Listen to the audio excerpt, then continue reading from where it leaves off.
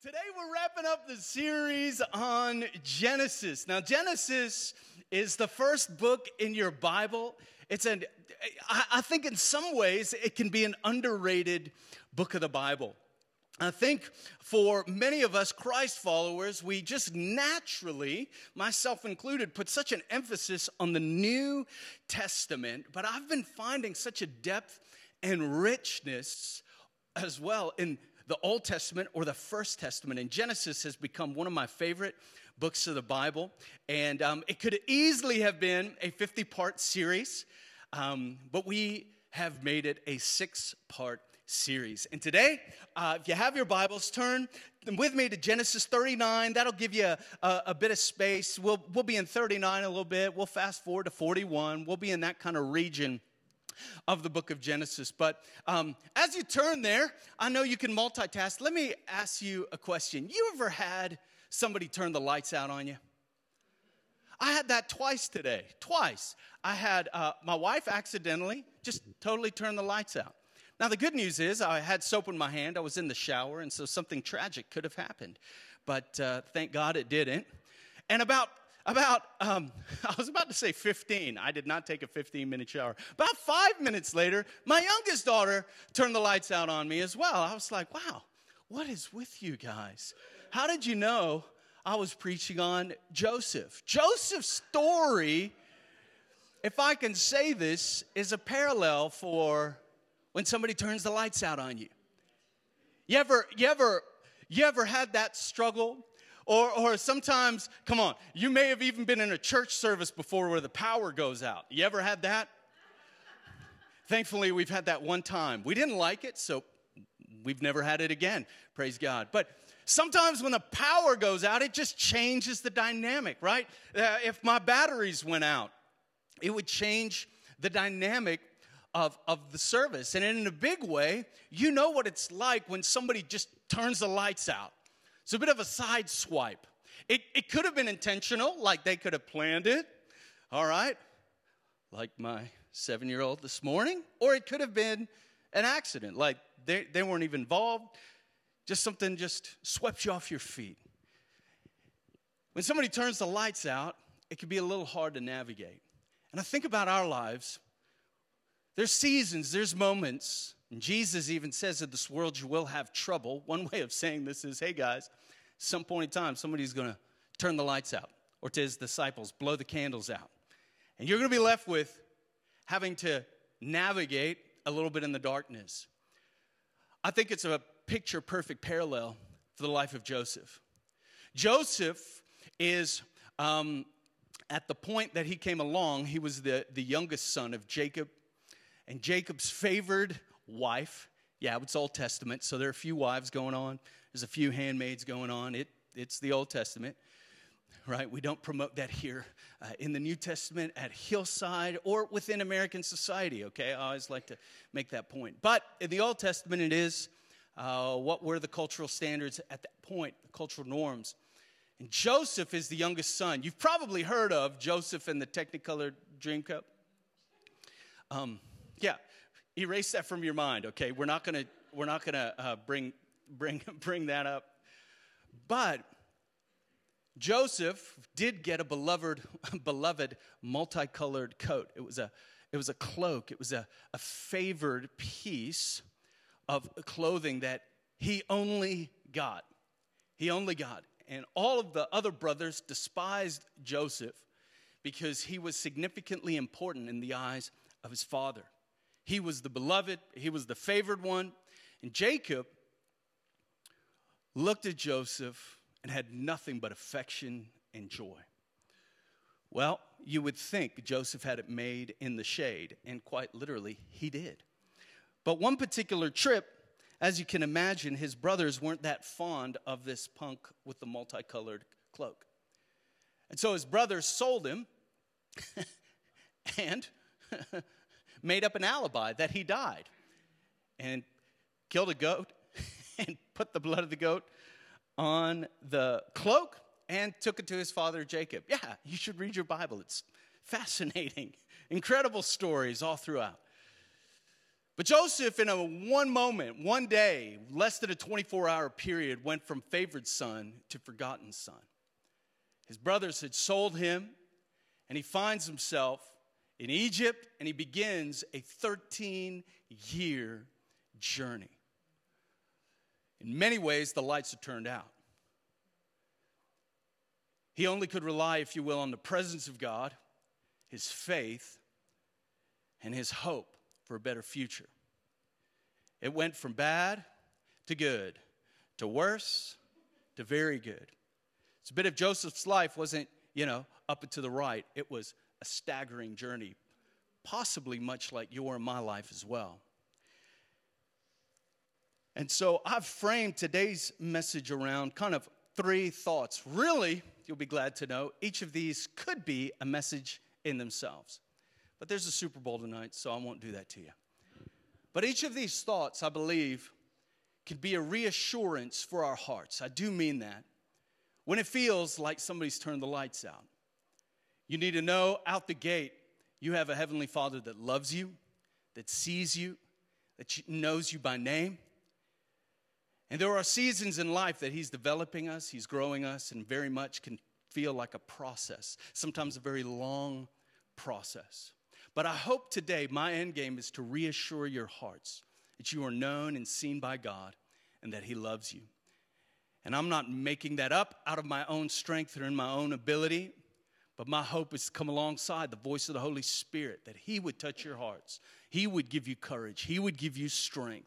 He would, if I could ask this, that Lord, you would deliver hope into the lives of your people today.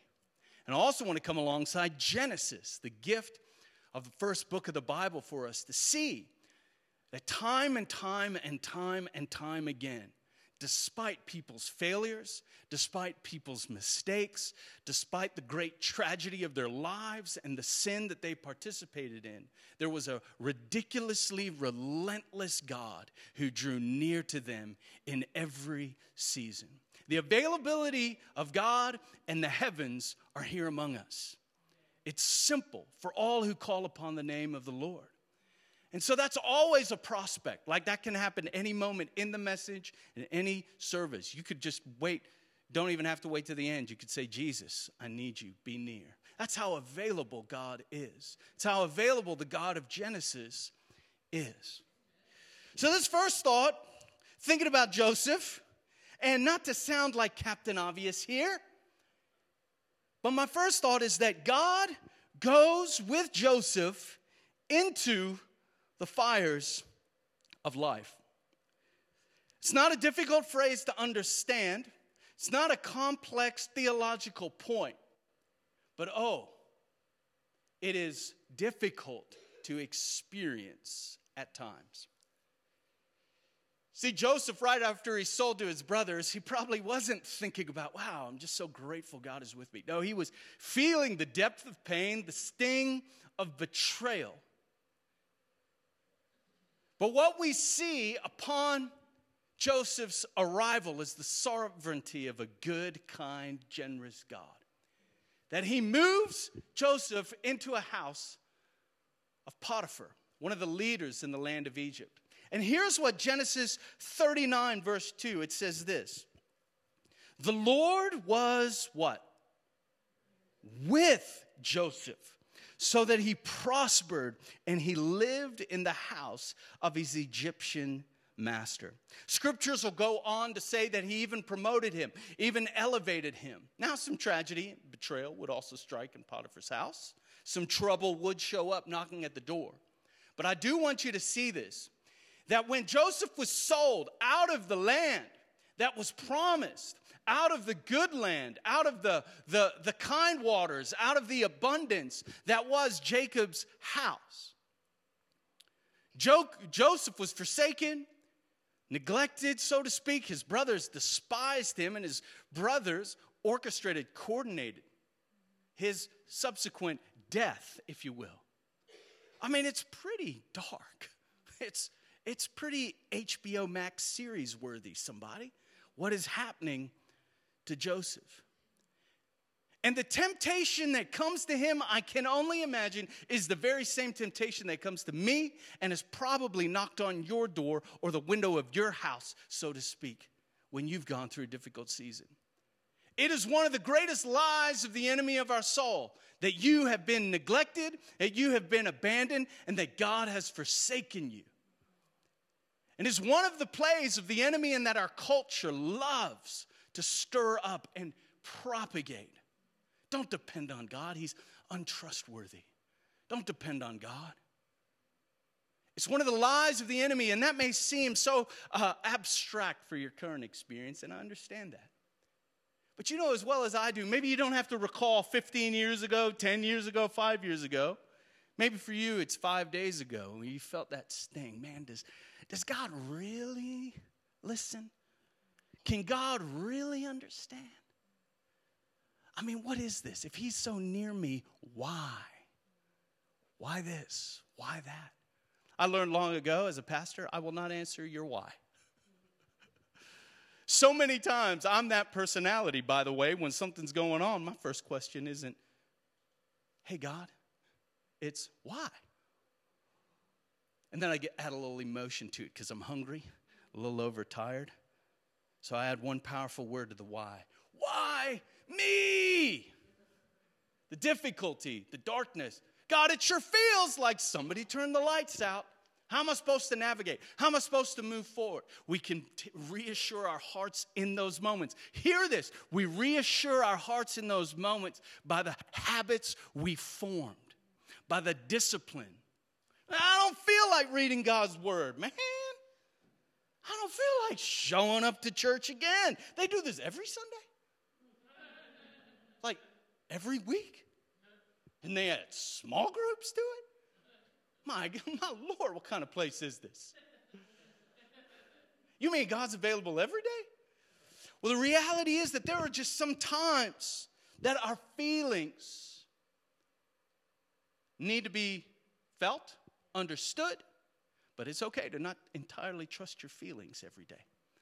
And so despite your feelings, you grab that cup of coffee, you open your Bible, you turn to Genesis, say, let me kick around a little bit this story of this man named Joseph.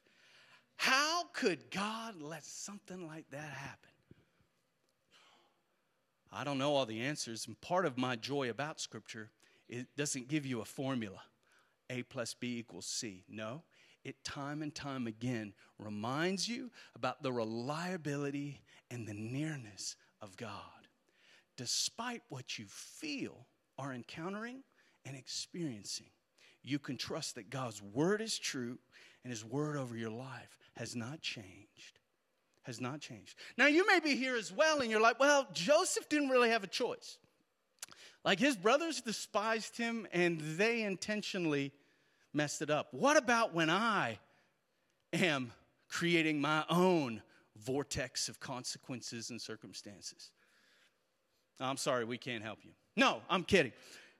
Even in those trials and temptations. You see, if you read deeply of Joseph's story, you'll see that he was crippled by his own pride.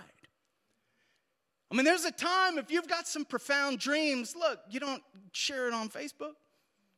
You certainly may not share it with your brothers or your sisters. You do like Mary, the mother of Jesus, and treasure those things in your heart. And Joseph, though, he went on Facebook, Instagram, Twitter. He went on Twitter just to start an argument, and then TikTok. I mean, he got all of them all. His pride was there. But there are some times I can't express that there are sometimes in our darkest and deepest moment, can I tell you, God meets us in that place. We would know not from the verses in Genesis, but from verses that would come about 13, 14, 1,500 years later. We know that God's promises are yes and amen. And Paul would even write, Paul would even say that while we were yet sinners, Christ died for us. Not when you had it together. Not when, man, you started the year off and made 7 out of 7 Sunday services. No, when you were tripped up from a past you thought you had gotten over. when that same besetting sin that you thought you had conquered reared its ugly head again, and in a moment of stupidity, you participated in something that you had just spent a decade celebrating the victory over. Even then, the mercy of God triumphs over judgment. And the beauty of God is that he comes near. We go back to the beginning of Genesis. Adam and Eve, the sin and the shame they experienced, you would have thought it put up a wall between them and God. God was the one who drew near. What did Adam and Eve do? They hid. That's the temptation. But we see clearly God goes with Joseph into the fires of life. So he goes from Potiphar's house. Well, in Potiphar's house, just so happens that Potiphar's wife is all about some Joseph. I'm going to keep this good so we won't go into some funnies I was going to say. Like she had Joseph's calendar during his years as a fireman. Okay, yeah, well, I'll just stop. All right, yeah, let's go.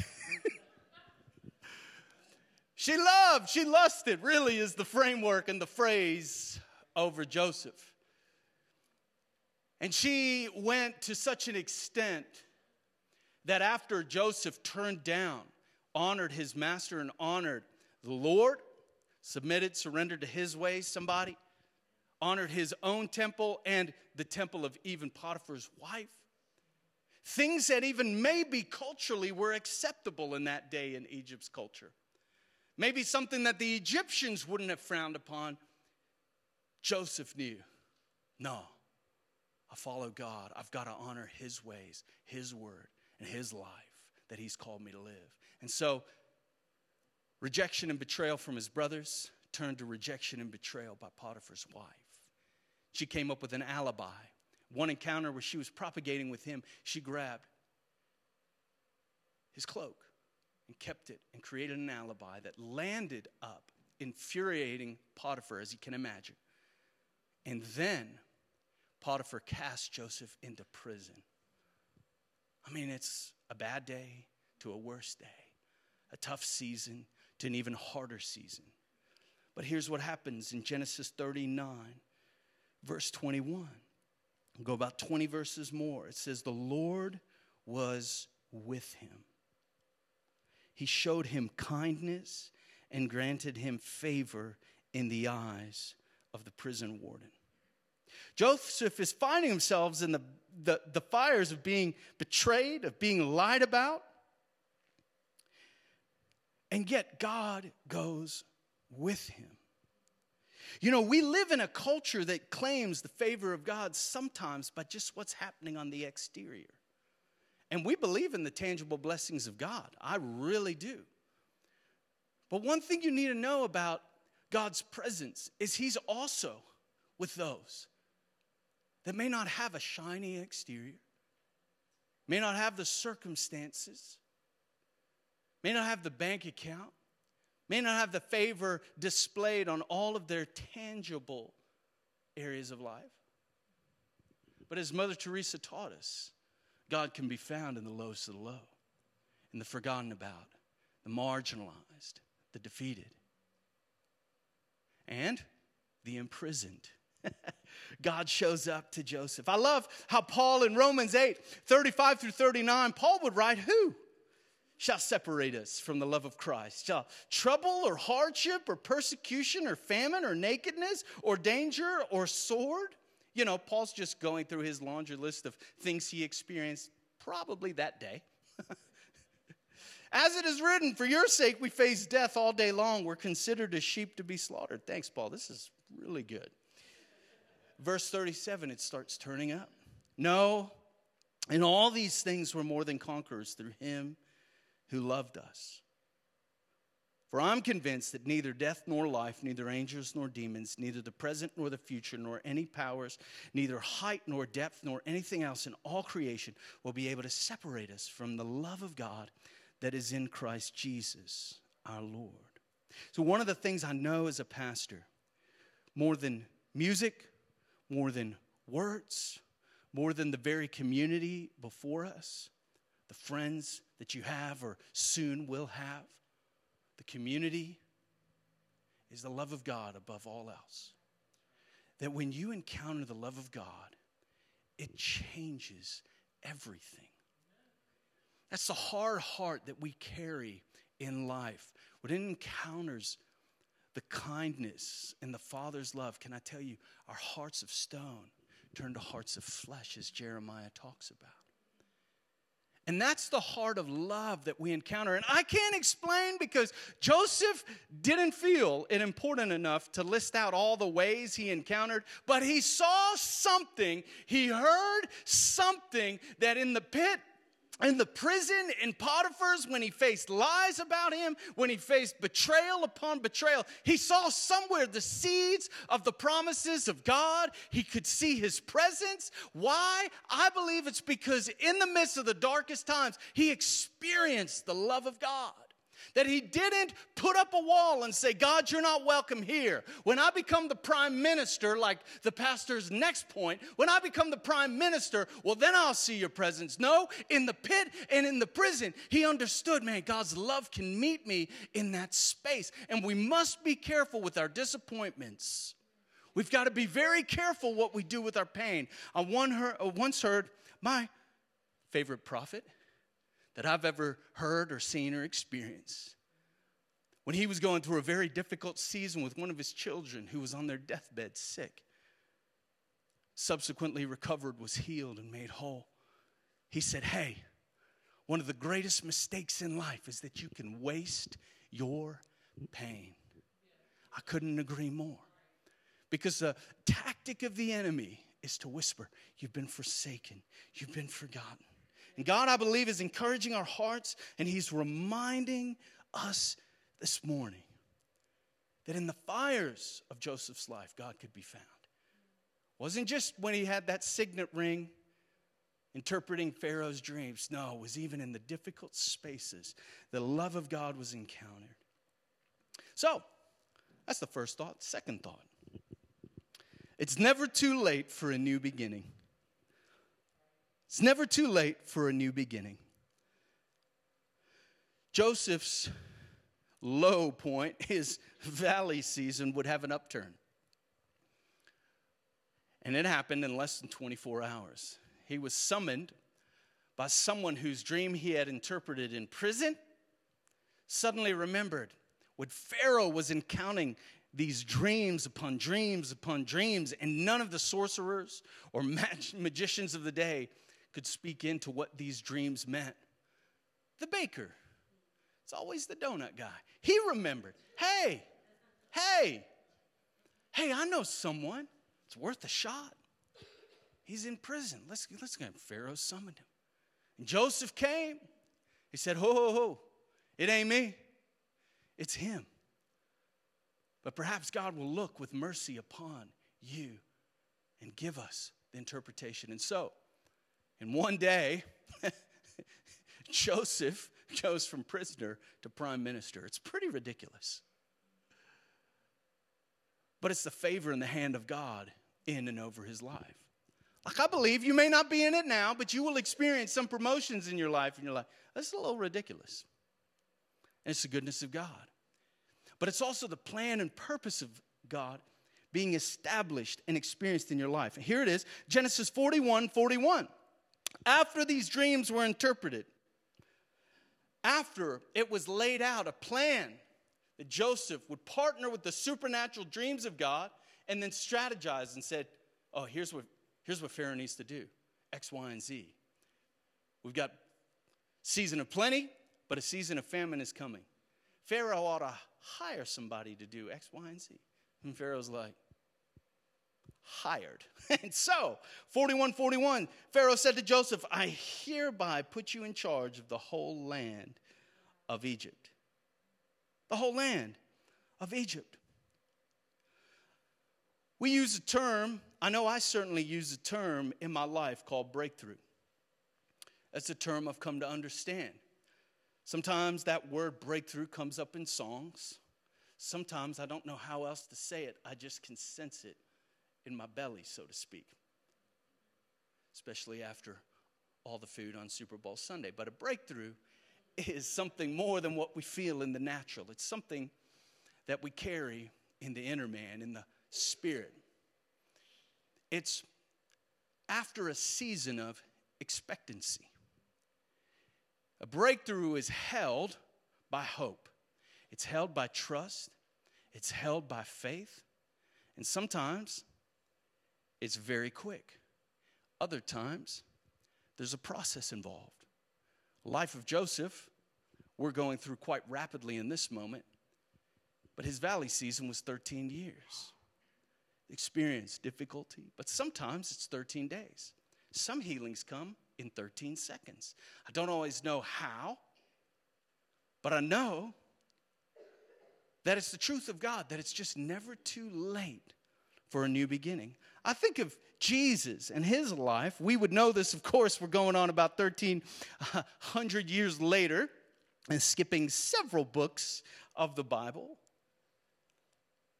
But this side of the resurrection, we're able to see how staggering the goodness of God is and how a breakthrough is oftentimes what we need. That a woman with the issue of blood healed, lepers who came with disease healed, blind men given sight, the very feeding of the 5,000, the remarkable breakthroughs of the heavenly realms into our physical realm. And there's going to be moments in your life where you'll see, man, you'll turn a corner. It's something you had hope, you had faith, you just kept sometimes doing the same thing, but trusting God, and you'll notice how quickly it just pivoted. Can I tell you, that's amazing when God does those things. I've personally experienced those, and that's why I want to encourage you that, hey, guess what? It's never too late for a new beginning. I've seen God do it in friendships. I've certainly seen him do it in marriages. I've even seen him do it with kids, with their parents, parents with their kids. That a breakthrough, that just overnight, things just look totally different. I've seen people's finances, experiences, overnight, things shift. We can gauge that. We could see that from Joseph's life. And I think about Joseph's journey took 13 years from being sold by his brothers. Some journeys are overnight. Some journeys, they take a little bit. I was kind of intrigued, so I looked up some stories that started later in life. Some of you know very well that, there is moments and people that are famous celebrities who didn't get going when they were 14 from the Disney Channel. Things may have hit a little later in life. I was pretty thrown for a loop when I found out Morgan Freeman, somebody, was 50 when he started acting. Not 15, not 25. He was 50 before he got his first big break. 50. One of my favorites, Steve Carell. His story didn't kick in till he was 43, till he was given, perhaps, the greatest acting role ever as manager Mike Scott of The Office. Julia Child published her first cookbook at age 50. Isn't that something? All right, I'm going to speak to all the men for a moment. Vera Wang entered the fashion industry at 40. It's never too late for a new beginning. I just let that register, let that hope seed in your heart. If you're not careful, we can become complacent with our expectations. We can become prisoners, trapped in a culture that surrounds us. We can get used to hearing a lie so often, so frequently, how things won't work out, how nobody in this family ever did this, how you'll never break free, how you'll always be hounded and hindered. Man, you don't need it. Man, God's gonna let you down. I mean, we were good for a season, and God just let us down. You could get so engrossed by lies if you let yourself. Or you could shut down those voices and raise the voices of hope, raise the voices of freedom, raise the voices of peace. Again, I can't explain it, but somehow when these records were written down in Genesis, included in the story of Joseph, who was not a fun, up and to the right story initially. It was betrayal, it was great difficulty. But God wanted to show it's never too late for a new beginning. Hold that in your theology. Like all of us brought to our seat today. All of us brought to this. The worship team brought it to their mic. They brought it to their instrument today. Now, they may not have been aware of it. The guest services brought it into their roles today. The people upstairs enjoying coffee and a donut, they brought it all up. And here's what A.W. Tozer says. The most important thought you will ever have is your thinking about God. You'll never get beyond your deepest thoughts about God. And many people's God is way too small. His generosity is far too limited. His kindness is only on your good days, not on your bad days. His promotion only comes to people that are well equipped and well able. I says there's theology out there. These folks have not read their scriptures. They've certainly not yielded to the Holy Spirit. And one thing I want to encourage you is in your theology, in your day-to-day living, I'm not saying you got to write it down, but maybe I am saying you got to write it down, that you get it before you, that it's never too late for a new beginning. God, it's never too late. There's never too late. It's never too late. Never too late for a new beginning. A friendship that's grown sour or cold or tired. A child that you never thought would come home, never thought they could get into the things of God or serve the Lord. A family member, you've been praying for the salvation. You're like, man, 36 years straight, God, now is a perfect time to show up. We grow weary, we grow tired, but hold in your heart, it's never too late for a new beginning. My last thought, God doesn't cause all things to happen, but He redeems all things. It's most profound of Joseph's story is this thought. It's probably the one I'll spend the least amount of time on today. But it is the redemption, the redeeming qualities of God and who God is. He doesn't cause all things to happen. And what I mean by that is some of the trouble you walk through. God, let's be honest, God's your easy blame card. Like, do you know that? I mean, I'm not meaning to step on your toes. I'm clearly stepping on your neighbor's toes, okay? But God gets the easy blame card. Why? Because I certainly don't want to be blamed for nothing. Well, sickness shows up. Tough financial consequences show up. Relationship things show up. There are sometimes it has nothing to do with you. And there's also many times it has nothing to do with God. And one of the tactics of the enemy is to get us to blame God. Because when we blame God, we're less likely to lean in during the very season we need to lean in. And Joseph never did that. Joseph held true to who God was and His promises, and to be honest with you, the dreams that He had spoken to Joseph 13 years prior. He treasured them in his heart. As well as promoted them to his brothers, he also treasured them in his heart. And in a beautiful scene of redemption, Joseph faces his brothers. And he says, "You intended to harm me, but God intended it for good, to accomplish what is now being done, the saving of many lives." It's the redemption of God in the midst of our circumstances.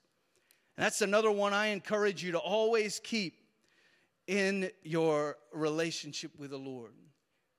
It's never too late for a new beginning, but know this, that there have been circumstances you've had to endure in life. There's been seasons you've had to endure in life. You need to know that some of them are orchestrated from the enemy of your soul. Others of them are just part of being in our culture and being in our life and in our world. Some things we caused. But one thing you can know about God is that He has a way, Romans 8:28, of working all things together. All things. Not just the good days, but the bad days, the wasted seasons, or so we thought. God is faithful for His promises in and through your life. Amen.